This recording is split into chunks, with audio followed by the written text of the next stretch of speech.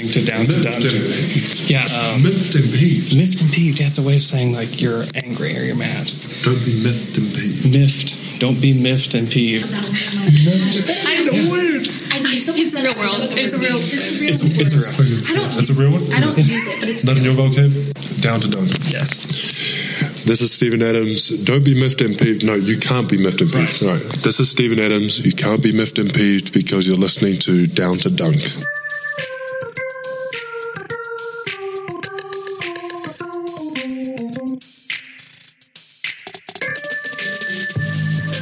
Welcome to Down to Dunk. This is your host, Andrew Schleck. We're part of CLNS Media, also DailyThunder.com, and featured on Dash Radio 5 o'clock Central Time.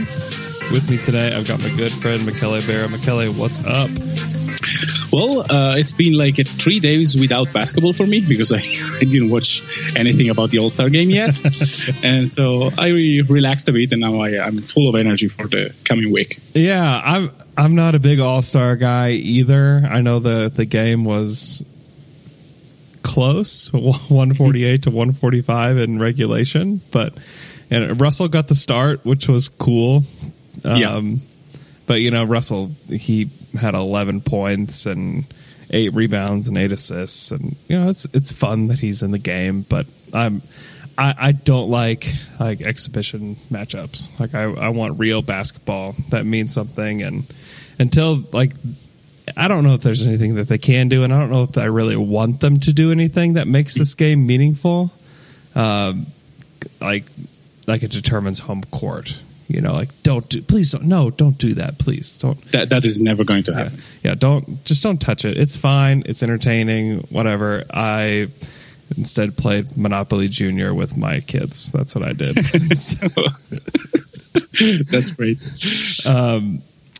The Thunder, there's really not a lot to talk about. Really the only thing over the weekend, I paid probably more attention to this than I did any of the All-Star stuff, was that NBA.com put out the box out stats under their hustle stats. So if you go to stats.nba.com, you select player hustle stats.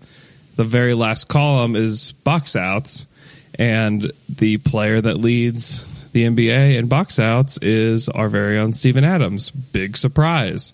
But it's pretty cool that there's one more stat that can show how valuable Steven Adams is.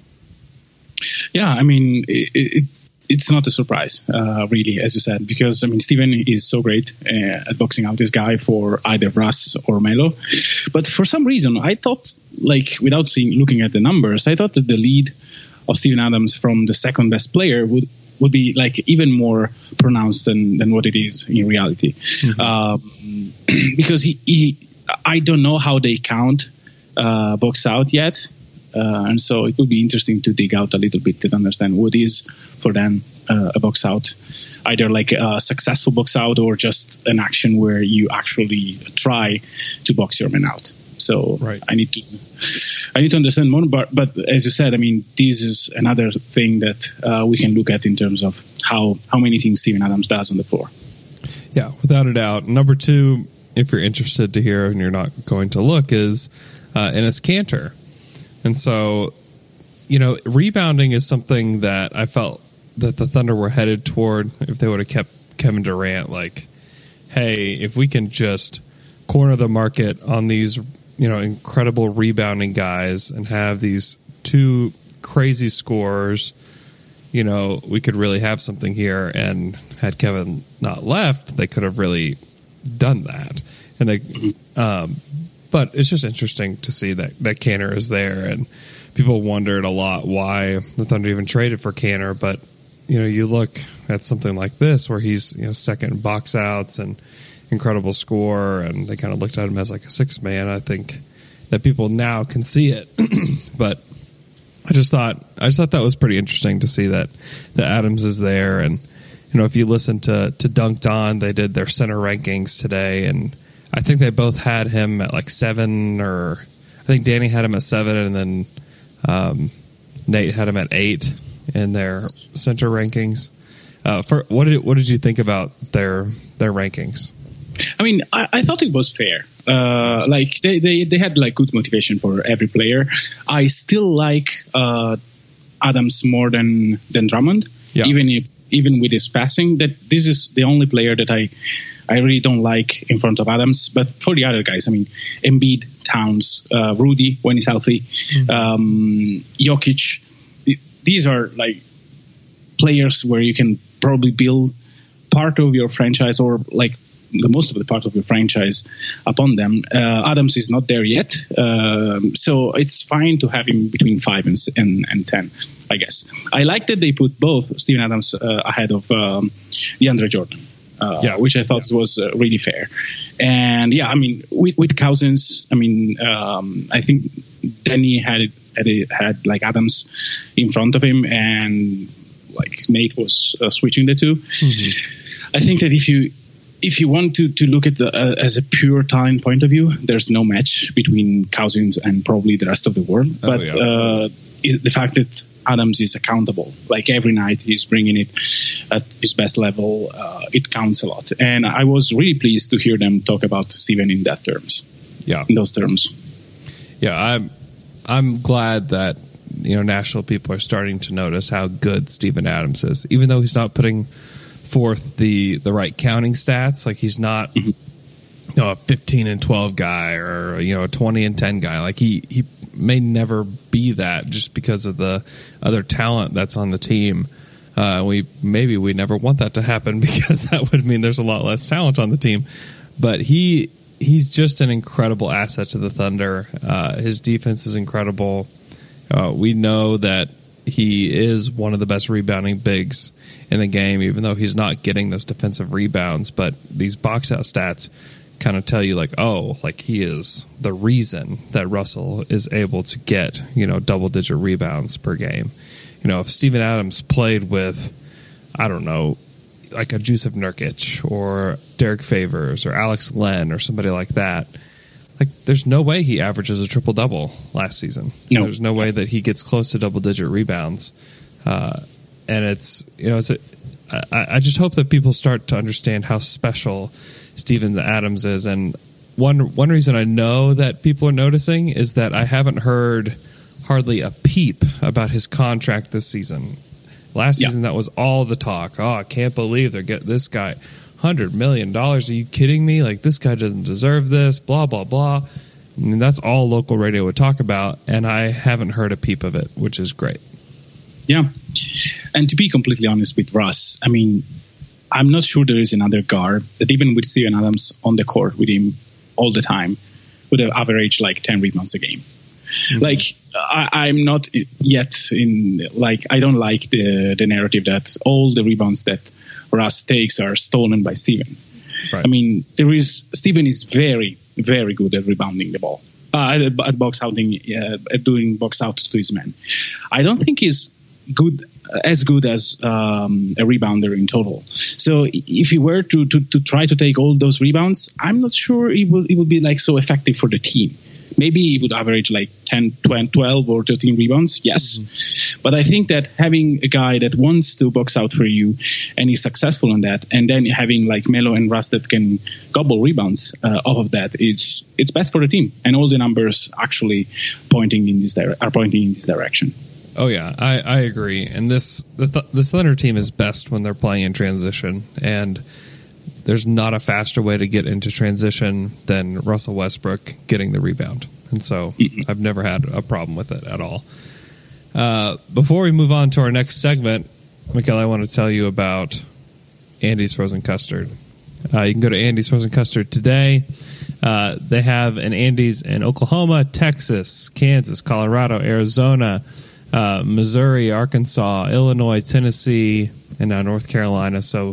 And they're about to open some stores in Florida. And so if you're in any of those states, and I know we have people in almost all of those states, go to Andy's. They make their custard fresh, hour by hour. You can watch it happening through the window.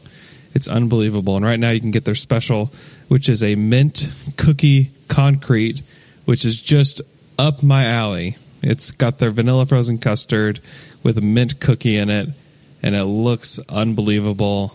I'm probably going to go get one today. Andy's is just so good. Go check out Andy's Frozen Custard today. If you live in Oklahoma City, there's one on the north side of the city. There's one in Edmond. You just have to go. So support the people that support Down to Dunk and eat at Andy's Frozen Custard. Our next segment, since there's not basketball in Michele and I's world, I thought this would be a good chance to talk about how good last year's draft was and how amazing some of these guys are and how good they're going to be. And one way to do that is to do a redraft of the 2017 draft. And so Michele will have the first pick in the 2017 Down to Dunk redraft, and we'll be able to get a chance to talk about each of these players and what they can be moving forward. So, Michele, you got the first pick in the 2017 redraft. So, this is probably one of the hardest pick because I think that I'm not like a guy that wants to draft just for talent, especially when the talent is very close. And so if I look to Philadelphia and where they are at, and since I have looked like all the data of this season from the Sixers and all the data like of all the rookies, I think that I would go there with Jason Tatum. Yeah. Because I think that the talent level between him, Mitchell, and Smith is pretty close. I mean, I don't know yet who will end up being the best player of the three. They all have like a great case to be awesome players. And I think that if you want to maximize the talent you have and the talent you draft, and you are Philadelphia, you want to have Simmons handling the ball as much as you can. And you want to surround him and Embiid with all the shooting you can. Yep. And if you can get like a generational talent in Tatum who can shot the ball at a very, very high clip from the beginning, and a guy that plays defense, then I think you have to go with him. And I know that Mitchell will solve a lot of guard problems for Philadelphia, but I also think that Tatum, I love him as a player and I love the fit, so I will go with him. Yeah, first pick. He's incredible. I was down on him going into the draft because I'm a big dumb idiot. Like he is so good, and he's really changed the kind of player that he was in college. He wasn't this. He wasn't taking a lot of outside shots. He was a lot of jab stepping, in the mid post kind of guy, and a lot of mid range scoring. And to me, I saw like a young Tobias Harris or a young Rudy Gay, and I was like, ugh, like, I don't know if you want to spend a top pick on that guy, but he's been able to shoot it from deep. He is a passable defender, a passable to good defender, and he projects to be amazing. And he still has that ability to create. And Brad Stevens is just amazing and has fit him into his system, and obviously playing him right away. There was a lot of question marks, like, can he contribute to a winning team? Can a rookie contribute to a winning team? And the answer has been an obvious yes. So he's been absolutely amazing. Second pick, the Los Angeles Lakers select Donovan Mitchell. Yeah. And there is this much hype around Mitchell right now, and he plays for the Utah Jazz, Michele. Can you imagine what life would be like if this guy played for the Lakers? It would be insane. It would be absolutely through the roof insanity if he played for the Lakers.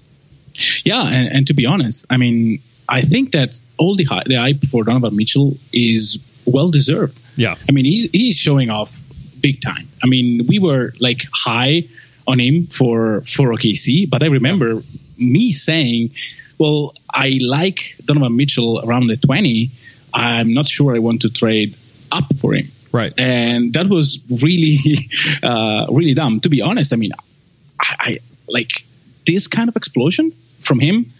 I really, no one saw that right. coming. He's unbelievable. Really, really, he's doing things at a very, very high level from the beginning, bringing it every night, doing like point guard duties. Off goal, he does off guard. Like, he's doing like everything he can for Utah, and he's been like amazing to watch. Yeah, he is a star. Like, he's already a star, and, you know, for Utah, I'm really happy that he is there because, you know, as an Oklahoma City Thunder fan, like, we know what it's like to lose your star player and for them to choose to go somewhere else.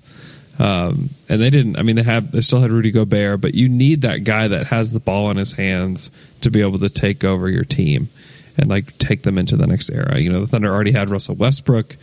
They seemingly didn't really have anybody. And Donovan Mitchell comes in, and he makes it to where it's a pretty easy decision for them to trade Rodney Hood, who was looking like he might have been the guy they would try to mold into that type of player, but you know, they've got it now in Donovan Mitchell, and he's kind of a hybrid 1-2, but he can create his own shot. He's obviously a crazy athlete, and you know, just won the dunk contest, and he's amazing, and he's definitely a star in the making. And you know, Utah, their system is amazing. They've got a ton of really good players in that system, and if you can bring on a star that can be the guy that can take your last shot and play the pick and roll game through to Gobert, and you know, play within this incredible defensive system, like, this could be a really good team. Like, in the next 3 or 4 years, if you have, you know, Donovan Mitchell and Gobert going into their prime, like, wow, like, that would be amazing. And you know, if he was playing for the Lakers right now, I think a lot of people would be like, well, obviously LeBron's going to want to play with Donovan Mitchell. Obviously Paul George is going to want to play with Donovan Mitchell. Is it okay? Well, is LeBron willing to be a second fiddle to Donovan Mitchell? That would be the first take topic if he played for the Lakers. But and it's understandable. Like, everybody thought he was a good athlete, but everyone thought that he could only jump off of 2 feet, and nobody thought that he could really create like this at the next level. But he, along with Tatum, like, both those guys have shown that they have a lot more to their game than what they showed in college. And, you know, he deserves to be right up there. And it'd be pretty easy to take him number 1 right now, too. And maybe that could be very short-sighted. But right now in the moment, it seems like pretty close between Tatum and Donovan Mitchell. Oh, absolutely. I mean, I almost did a coin flip.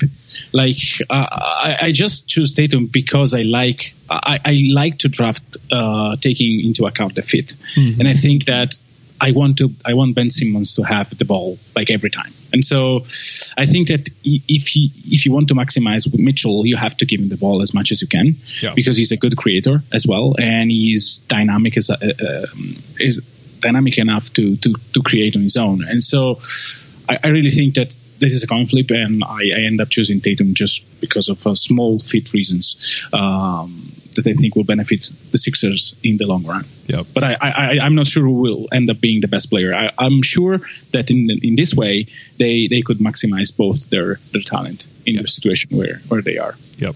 All right. 3-pick. Michele, you've got it. Oof, this is again a coin flip for me. The two guys are Dennis Smith and Lonzo Ball. If I don't count the dad into the mix, then I would probably go Lonzo Ball, because I still like his talent more. I mean, he can be really a generational talent as well, and especially if he.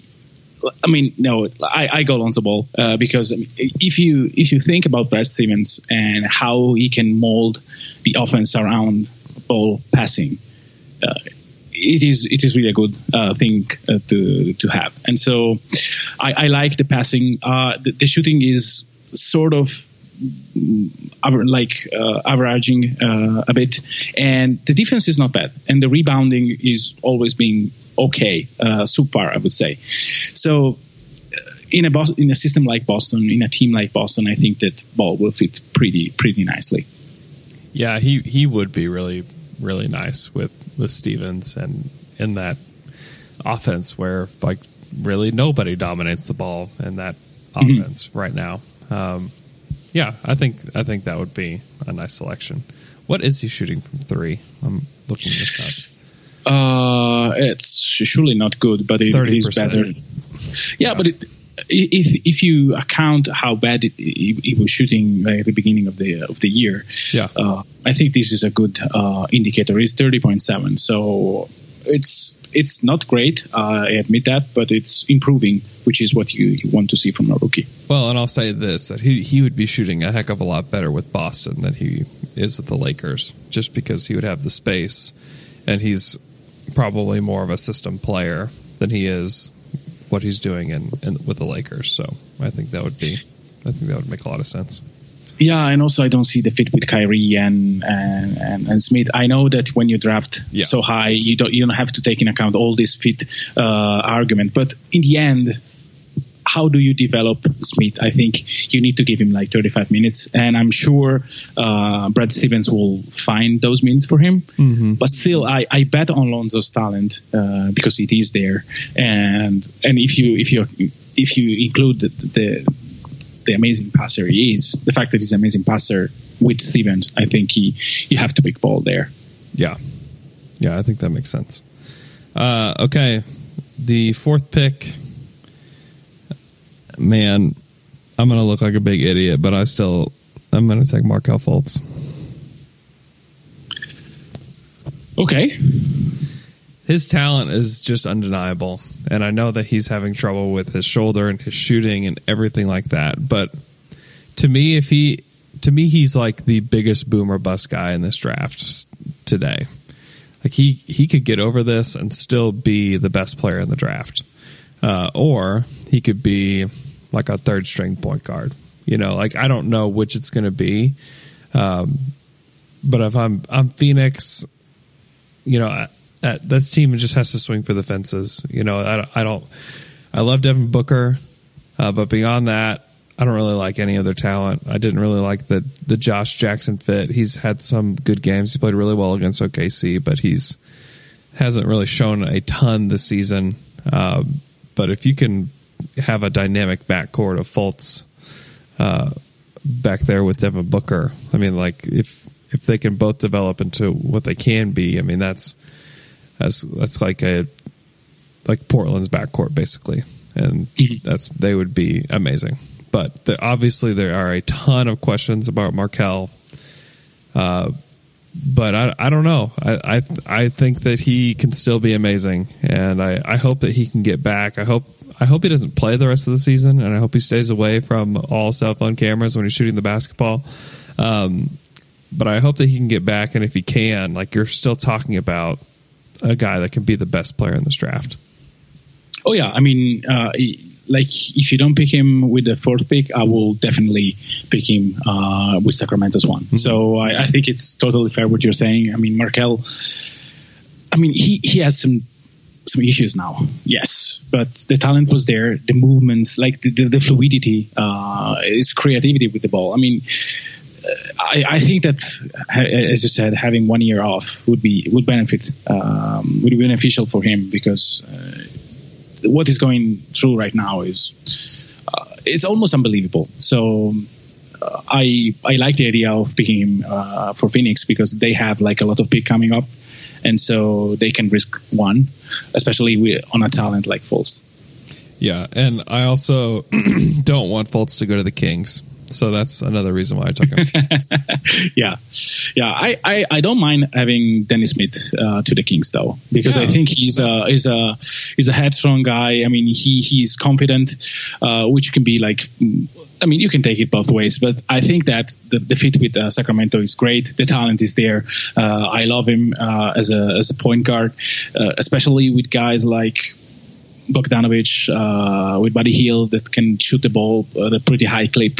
Having another shooter, a dynamic point guard that can create from the pick and roll, I think it will be great in Sacramento. And to be honest, I think that what he had this season showed me more than what De'Aaron Fox has done so far, even if I like De'Aaron quite as much. But I think the nod goes to Dennis Smith, because, I mean, the physical profile and the ability to create from the beginning in pick and roll situation, to me, is huge. Yeah, I think that he's a guy that's going to do what he's going to do wherever he goes. Yeah, and he could be really good there. And Sacramento needs, and De'Aaron Fox is still not a bad pick, even though I would want Dennis Smith over him. De'Aaron Fox is a guy that could still be the start of the much needed makeover in Sacramento. And, you know, this next draft is going to be massive for them. You know, if they can get a Luka Doncic or somebody like that, like, then I feel like they're really headed in the right direction. Yeah. Okay, next pick. This is the 6th pick going to the Orlando Magic. And I really like Lauri Markkanen, but I hate Lauri Markkanen with Orlando. So I'm not going to take him. But I am going to take our guy, Frank Ntilikina. For the Orlando Magic. I just feel like he is maybe one of the highest floor guys of the rest of all these guys, just because you know he's going to defend. And I have a lot of confidence in what he can do offensively. I feel like he will eventually be able to run a pick and roll just fine. He can shoot it. I just feel like they need some stability there at the point guard position. And I feel like he could be a lot of what they thought Elfrid Payton was going to be. Like a really solid defender, a guy that can run your offense, and he can do what Payton can't do. And I feel like Ntilikina is going to be able to shoot it. And so I love his size. I love his ability. There's other guys, like I like Jonathan Isaac. I don't hate that pick. But this is a guards game, and you've got to have a good guard, and they don't really have any. And so I'm going Frank Ntilikina. I think I will stick with Lauri for Chicago, Lauri Markkanen, because I think He's good. Yeah, he is good. He can shoot it. I mean, and I think that what we have seen so far from him justifies the pick. I'm torn between him and Fox, because I think that letting Fox slide is not wise, because he will be very, very good, I think. But to be honest, I like the way Chicago is going right now. And so, I mean, I will stick with him. The shooting is there. I think that he has some tool defensively to be like adequate, at least. And like a 7-footer that can shoot the ball like he does is very valuable in today's NBA. Yeah. Markkanen's, I didn't know. I thought that he would be fine. I thought that was too high for him on the day of the draft. But man, he's so good. Yeah. I think De'Aaron Fox is an easy pick at 8 now. Yeah. For the Knicks. And I feel like he's got the kind of personality to go to New York and probably flourish there. And maybe this is too far for Fox to slip, but where I don't worry about Ntilikina's shooting, I worry about De'Aaron Fox's shooting. And I'm not sure that he's, I don't know. I just worry about that a little bit. But I do think that he can be dynamic in the pick and roll, and he's obviously incredibly fast and quick. And I feel like he could be a leader. And I think that the New York fans would absolutely love him. And he's good at soccer, so that counts. That's right. He's playing soccer with Steve Nash. If any of you are Dream Team subscribers, you want to hear the last episode where Fred accidentally, when he's at All-Star, walks into a room where Steve Nash and De'Aaron Fox are kicking a soccer ball back and forth to each other. It's pretty funny.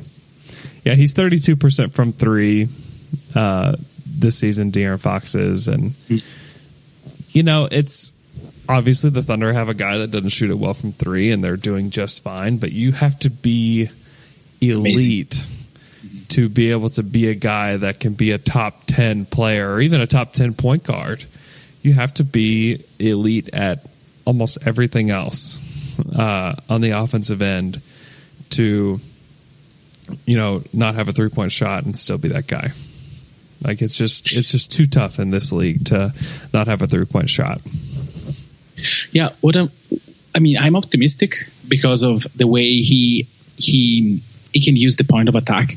Like when he uses a screen in the pick and roll, he really turns the corner. He can he can kill you with that because he's so fast. He doesn't attack the pick and roll horizontally, but he does it vertically, which is what great players do. And so, I mean, I trust him to be a great pick and roll guard. And the 32% is actually a good thing for me because I thought he was like, at the beginning of the season, my prediction was he will shoot it like in the 20s, maybe. Mm-hmm. So the fact that he's shooting 74% from the free throw line, and it is improved from the beginning of the season, and the 3-point shooting is already at 32. I mean, it's a good sign. And so I'm not as worried, but we know that when we have like this sample size, which is not huge on these 3-pointers, the data is pretty variable, so we don't know yet. But still, I mean, I'm still confident that he can turn out like he can be like a reasonable shooter off the catch. Yep. You got the 9th pick. Okay, so this is.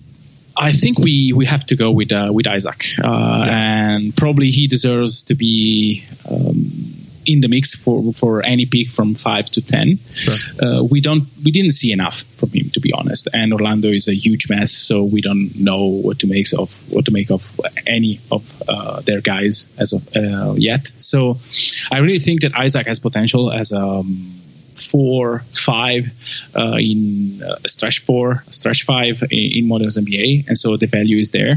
He can defend. He slides his feet very well, but again, it's hard to judge because Orlando didn't put him in any position to succeed, and he hasn't been very healthy.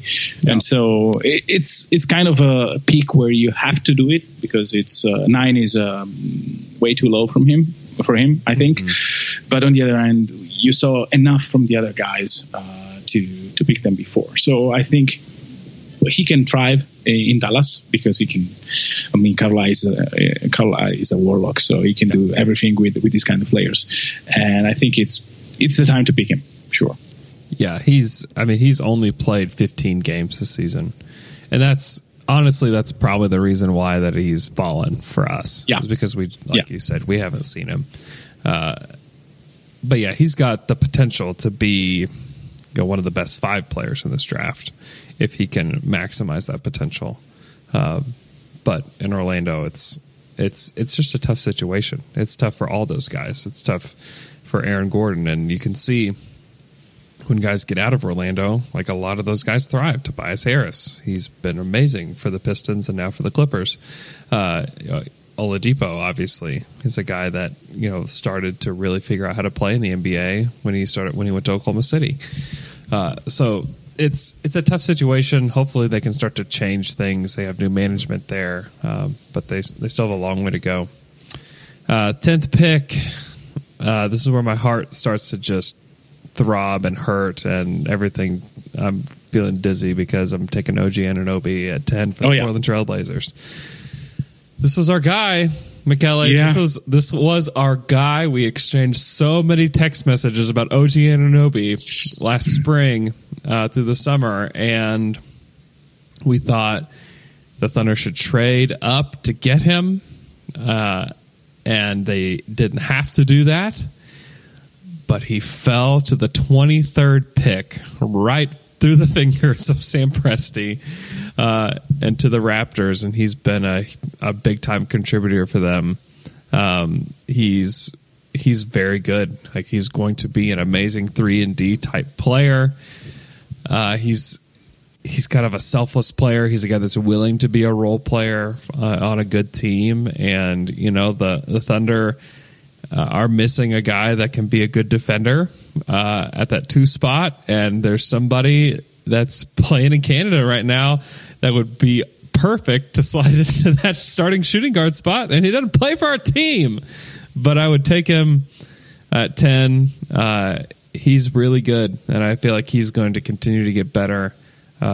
He may, if he can learn to create his own shot, then watch out, because I've said this about Isaac, but I think the same thing about OG. Like, if he can figure out a way to create his own shot and create his own offense, then you're talking about a guy that could be a top 5-ish pick in this draft. He's definitely not there yet. His shooting has even fallen off, from the beginning of the season, but his defensive ability, his athleticism, his short shorts, the dude's got it all.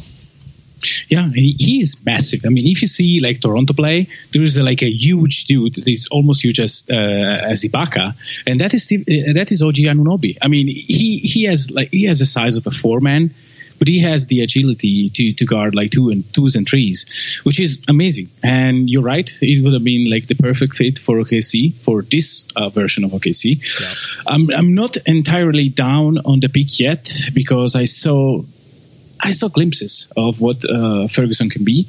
But if you look for a contributor this season, I mean, Anunoby would have been like perfect for what OKC needs. Mm-hmm. And so, yeah, it hurts to see him taken at 20 with the 23rd pick. But still, I mean, don't lose the hope entirely on Terrence Ferguson, because I think in a year or two we may see things differently. Yeah, I've said that I don't hate the pick, but I'm also incredibly disappointed. I like Terrence Ferguson, but I also hate the pick at the same time. Yeah, I mean, the reason to me that you can hate the pick is the following: you don't have the guarantee to have the same team next season, right? And I mean, you can look at it maybe in 3 ways and maybe more, but on one end, you can say, well, Anunoby increases the chance to have a successful season now. Mm-hmm. And so it helps you keep the core together. But then you think, is Paul George staying because of Anunoby? And then you will say no. And if that is the case, then taking a guy which has like more upside in terms of shot creation, in terms of overall potential, it is maybe the best choice if you are not sure to keep a superstar. Mm-hmm. So it's very hard, and I don't think that Presti took this decision lightly. I think that OG fits probably all the box of the perfect prospect that Presti seeks for, or I mean, the guys that Presti drafted in years past. Mm-hmm. So for him to take Ferguson, it means that he saw something. And I'm more inclined now to give him the benefit of the doubt after what I saw. Yeah, I've heard that Presti said it was an upside swing. And it was who do I think in the next 3 years will have the most trade value? And he thought Terrence Ferguson over everybody else. Jared Allen, OG Anunoby, both of who you could say could contribute more to this Thunder team. Kyle Kuzma, our guy Derek White, Josh Hart. Josh Hart would look pretty good in a Thunder uniform right now too. Yeah, but certainly doesn't have anywhere close to the upside of a Terrence Ferguson. But Josh Hart's freaking good. Like he's going to be a solid player. I don't know if he's like a starter in this league, even though I know he starts for the Lakers, but I don't know if he like starts for a title team, but he's definitely like one of your 7 or 8 guys for sure. Yeah, he can be a Danny Green, a Danny Green type. And I think that has value. Oh, but, yeah. And you may want to draft for a Danny Green when you are 21, mm-hmm. but if you can draft for like a Donovan Mitchell at 21, then you may want to do it. Yeah. So I think that Ferguson is so young that you cannot judge the pick this season. You simply can. And he's got a ton of talent, and he is super confident too. And he came in, and not a lot of guys could do this, where he came in late in that Memphis game. Probably wasn't even expecting to play that night, and he hit 2 massive threes, for this team down the stretch, and was part of the reason that they won that game. So I feel like he's gonna be a guy. He's gonna be a guy that can come in and contribute. And he's put it on the floor a little bit more and more as the season's gone on. And it's like, I can kind of see that. I can see him creating like that, and he could be, if we're lucky enough to keep this team together for the next 3 or 4 years, in 2 years, they could be like, oh, Terrence Ferguson is a candidate for 6th man of the year. And mm-hmm. that wouldn't surprise me if he was that type of guy that could come in and score, 12 to 15 points off the bench, and he can create a little bit more by then and stuff like that. But as of today, I'm still crying myself to sleep about OG Anunoby. 11th pick, Michele, you've got it. I think we have to go with Kuzma. Kuz, I know. That's my guy too. Yeah, I don't like the fit with Charlotte, but the drop off in talent between him and the next guy is too big. Yeah. And so I think you have to go with him. And you can start him right away, I think, with the way Charlotte is doing right now. And I'm really sad about Malik Monk, by the way. I was kind of high on him. I was like, well, maybe Charlotte can benefit with a guy that is instant offense from the bench. He can shoot it. And he basically disappeared from the beginning and never showed up. So, yeah, I think I'll go with Kuzma there. I like the shooting. I like the profile. He can be a perfect 4 to match up with any center that they have, even with Kaminsky. I mean, if you want to go like full shooting and no defense, who cares? Then you can go with that. And yeah, I think that Kuzma can be a steady starter in this league. I'm not sold in his overall potential. I'm not sure he has another gear or two. But for what it's shown this season, I mean, you cannot take him with already outside the top 10 is it's maybe underselling what is done this season. But I think I do think that Charlotte will take him if available. Yeah, I think that makes a ton of sense. For Detroit, man, Luke Kennard didn't look that bad now. Like sliding there, or fitting in right there where he was. Obviously, looking back, like taking him over Donovan Mitchell does not look wonderful for them because he went just a pick later. But I think Kennard's pretty good. I'm like Josh Hart, Bam Adebayo, and Kennard are like the 3 guys that I'm like trying to choose for Detroit. And like if I'm looking at overall talent, like I may go Bam Adebayo, and then like you just have your center position locked down for good. Like you don't have to worry about any backups. But then you're limiting, like you can't play those two together. So I probably. You think you could? Well, I mean, it depends. I mean, Adebayo to me has a lot of upside in many directions. Yeah. He can protect the rim. He can dribble a bit. He may shoot the ball in a year or two. And so who knows? I think that you cannot be like a team that plays 35 minutes with Adebayo and Drummond.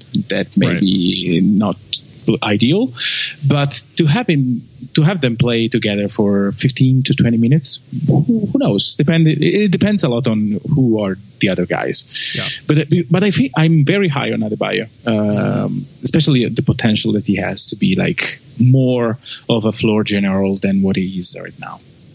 Yeah, I really like him, and I'm sure Miami's like, man, I can't believe that we signed Hassan Whiteside to this contract, and like now we like really want to play Bam over him, and they may be better for it to play Bam, even though he's a rookie big man, which typically aren't that great. Like he's amazing, he's really really good, and just because I like him so much, I'm going to take him over Kennard and put him in Detroit, and Stan Van could probably do wonders for him. Like Stan Van is really good, and I think that Drummond is lucky that he has Stan Van Gundy there, because I'm not sure that he makes this next leap that he did this season without Stan Van. If he's in Sacramento or somewhere like that, like he's still like a fine starting center, but he's like the 25th best starting center in the NBA.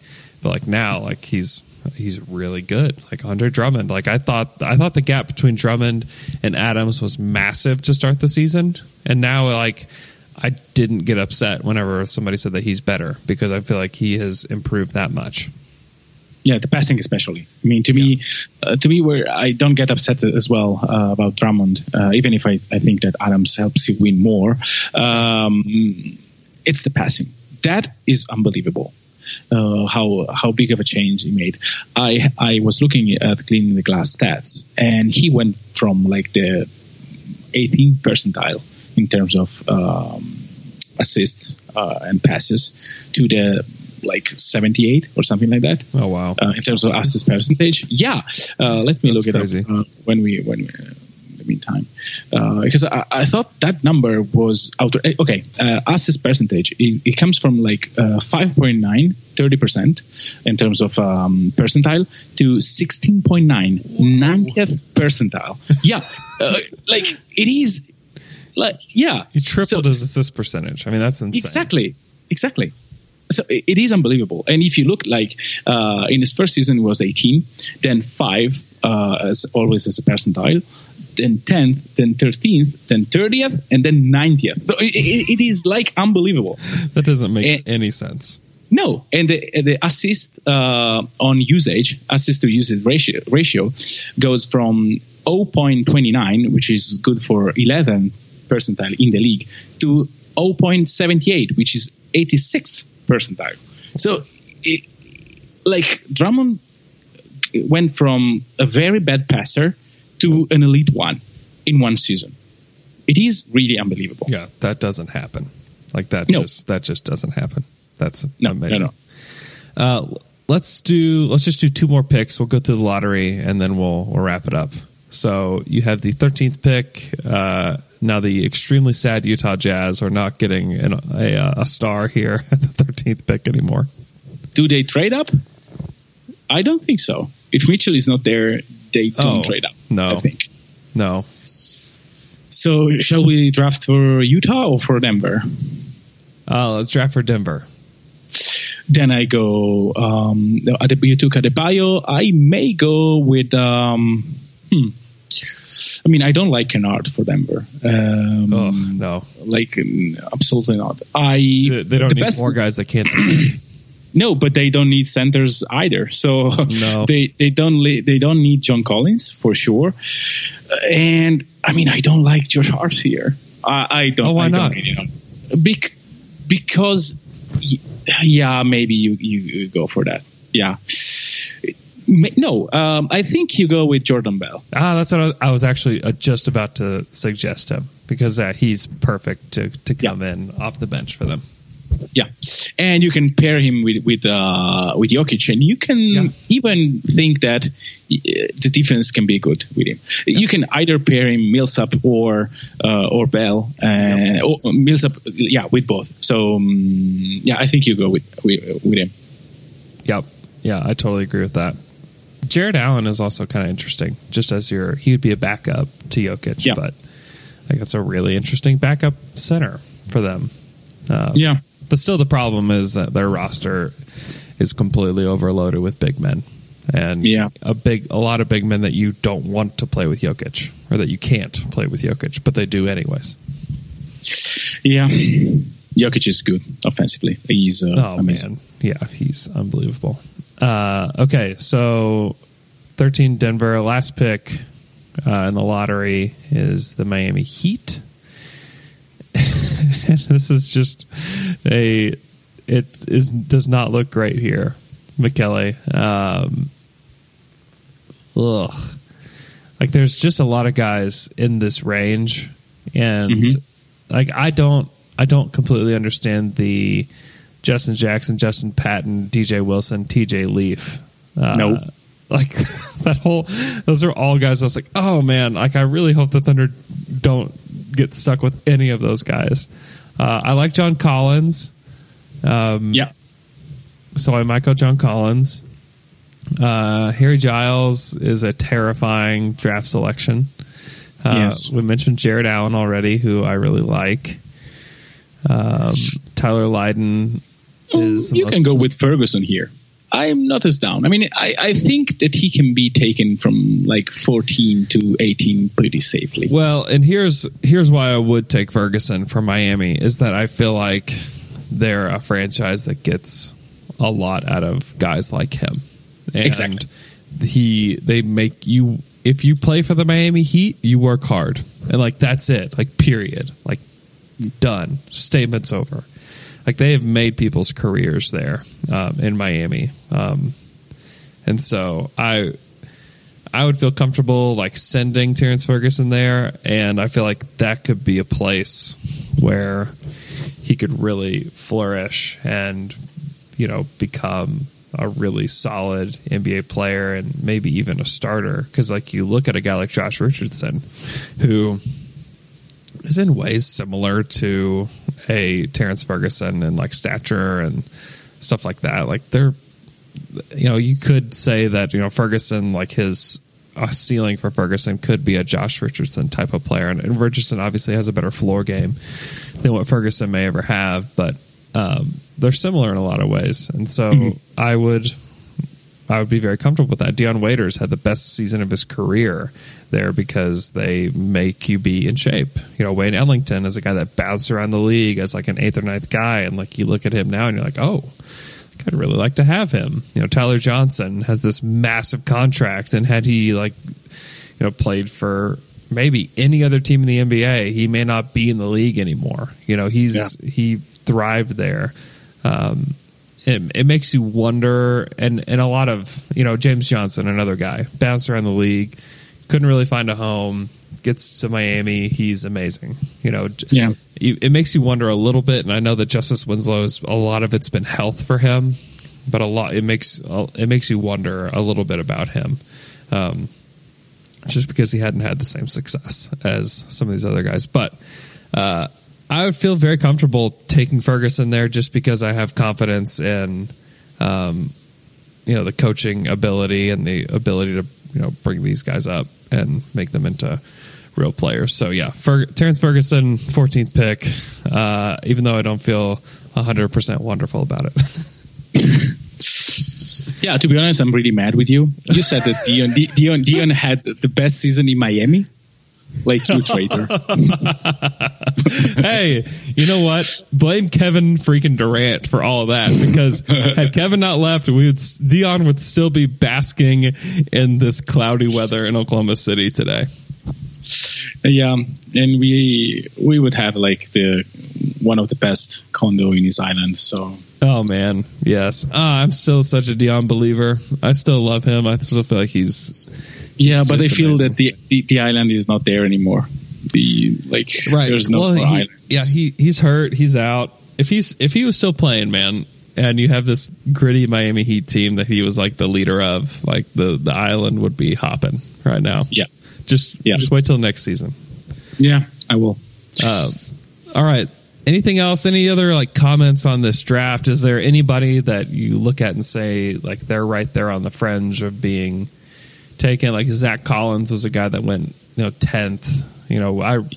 I was really high on Zach Collins and still kind of am. I still feel like he could be a really good player. Luke Kennard, who was taken 12th. I don't hate him. I think that he could be a sixth man kind of guy, but he really won't be able to defend. Is there anybody else? Jared Allen. We've mentioned him several times. Yeah. I like his potential.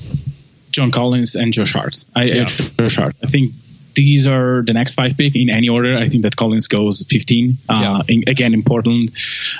Maybe Kennard or Monk can go to Minnesota, because I think that they can be like good fit in the future.